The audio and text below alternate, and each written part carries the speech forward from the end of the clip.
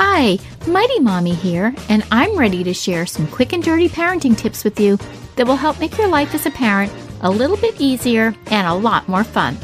I'm your host, Cheryl Butler. Today's parents are juggling more activities, obligations, work commitments, and family matters than ever before. With life continually getting busier, there is one thing that can make the difference between a calm and peaceful household and a chaotic, overwhelmed one. Organization. With a brood of 8 kids, Mighty Mommy knows firsthand about the extreme importance of being organized. It's the key reason I've maintained my sanity for the past 20 years. If you'd like to add a bit more order to your family's life, Mighty Mommy has 10 ways you can become a more organized parent and increase the harmony in your home. Tip number 1, your home's entryway. One important step in keeping your family on top of their game is by keeping your entryway, the traffic hub of your home, as efficient as possible. Even if you only have a small amount of space, create a basket for shoes and boots, kid-height hooks for backpacks and everyday jackets, and a tray or drop-off area for mail and your child's school papers. Get your child into the habit of emptying his backpack with you before or after dinner so you can process these important papers like field trip slips or notes about upcoming tests. By doing it in the same location, you won't have stray papers all over the house. Use this area for putting their school things out the night before, too, to save time during the morning rush. Tip number 2, the car.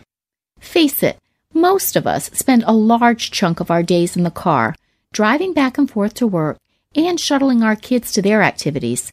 That's why it's a good idea to keep extra supplies in the car. Allocate space for non-perishable snacks, extra outfits for unexpected spills, bottles of water, diapers, and an emergency pacifier if you have babies. And an extra 20 bills stashed away for emergencies never hurts either. And don't forget activities to keep your kids happy and busy during car rides.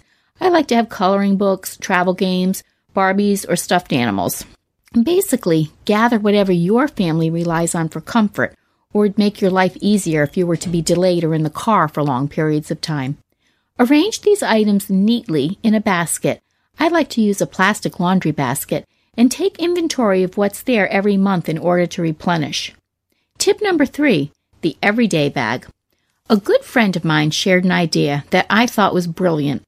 She keeps a large, see-through tote bag by her front door and places everything in it that she needs for routine errands and chores, such as library books that need to be returned or paperwork that needs to be completed, as well as her to-do list. She brings the tote with her whenever she leaves the house. This way, she never forgets a task, and she also has a project to tackle if she gets stuck waiting in line, which saves her time, and when she's at home, she can use that extra time instead to spend with her family. Tip number 4, the weekly menu. How often do you shop for groceries? Do you find yourself straggling into the market on a daily basis because you've forgotten ingredients or you have no clue what you're serving for dinner? The biggest sanity saver for my large family has honestly been meal planning. This doesn't have to be complicated. Most families enjoy staple meals such as pasta and meatballs, baked chicken and rice, or fun foods like tacos or grilled cheese. Make a list of 10 meals your family enjoys on a regular basis and incorporate those into your weekly menu. When you go shopping, be sure and have that menu meal plan with you so you don't forget to buy any key ingredients. And then leave nights open for leftovers, or have breakfast for dinner, or do takeout when you can. When you don't stress over what's for dinner each night, you can relax a bit more and spend your extra energy on projects that will benefit your family. Tip number 5, the cheat sheet. It goes without saying that having a calendar system is a must to keep your family organized. But, in addition, I also have some cheat sheets that I have laminated and keep taped to the inside of my kitchen cabinets. I include emergency numbers for things police and fire and that nature, and also I include the following information: phone numbers for mom and dad at work, the pediatricians, our neighbors, and our babysitters. Then I have over-the-counter medication dosages for my younger kids. I list anyone's allergies, and I have everyone's social security numbers, which I always end up needing for some form or another.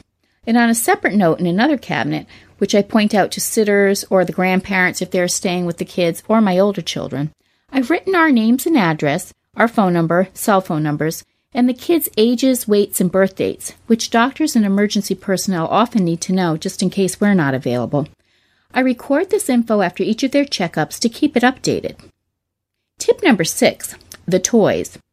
Legos, blocks, dolls, and all their accessories, Matchbox cars, stuffed animals, the list goes on and on.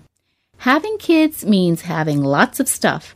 And though the older they get, their toys get smaller and more electronic-based, younger kids need lots of developmental and other toys to help them build their budding imaginations, as well as keep them entertained. I have tried so many organizational methods for managing our toys with 8 kids throughout the years, and I have found that the see-through bins and boxes with lids are really the best at repelling toy chaos. Put cars in one box, blocks in another, dolls and their accessories in a third. Get your kids, even your toddlers, into a routine early on to clean up their own toys by teaching them which bin they go in. It's also a big help to have a catch-all basket in your family room or playroom and in your kids' bedrooms, so that if they don't have time to sort through the toys at the end of a day, you can sweep them all into that large container, and at least they're out of sight until you can tackle them the next day. But don't get into a bad habit of letting everything sit in that basket for weeks at a time.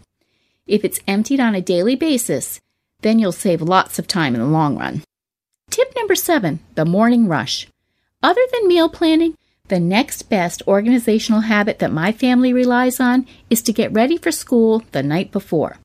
This includes making tomorrow's school lunches, laying out the backpacks, outfits, and extra things like gym clothes or things for practices, anything else your family needs to step out the door without feeling like chickens without their heads. Tip number 8, the age-appropriate chores. Even if you're the type of parent who prefers to do things yourself because you want them done in a specific way, you're not doing yourself or your kids any favors by not teaching them to help out around the house. Even younger kids can help by putting their toys away at the end of the day or helping you unload the dishwasher and put things like plastic containers in the drawer. Chores teach kids responsibility, as well as help keep your home clean and organized. Decide which chores can be assigned, such as kitchen duty, sorting and folding laundry, or emptying the garbage and recyclables, and make a chart that you can post in a central location where everyone can see it. When every household member is helping on a consistent basis, the entire home benefits because the load is lightened for parents and the house stays much more clean and organized. Tip number 9, the after-school activities. Whether it's soccer, clarinet lessons, or art class, designate a bag for each child's activity. We have separate nylon drawstring bags for each of our kids' activities, and on a Sunday night, we place shin guards, drawing paper and oil paints, soccer cleats, extra socks, whatever each child needs for their particular activity, so that everything is ready to go when they rush through the door after school and have to rush back out again for their practice or lesson. And tip number 10, learn to say no. One of the top reasons I was so disorganized and stressed out more than it was necessary in the past was because I'm the type of person who never wanted to say no.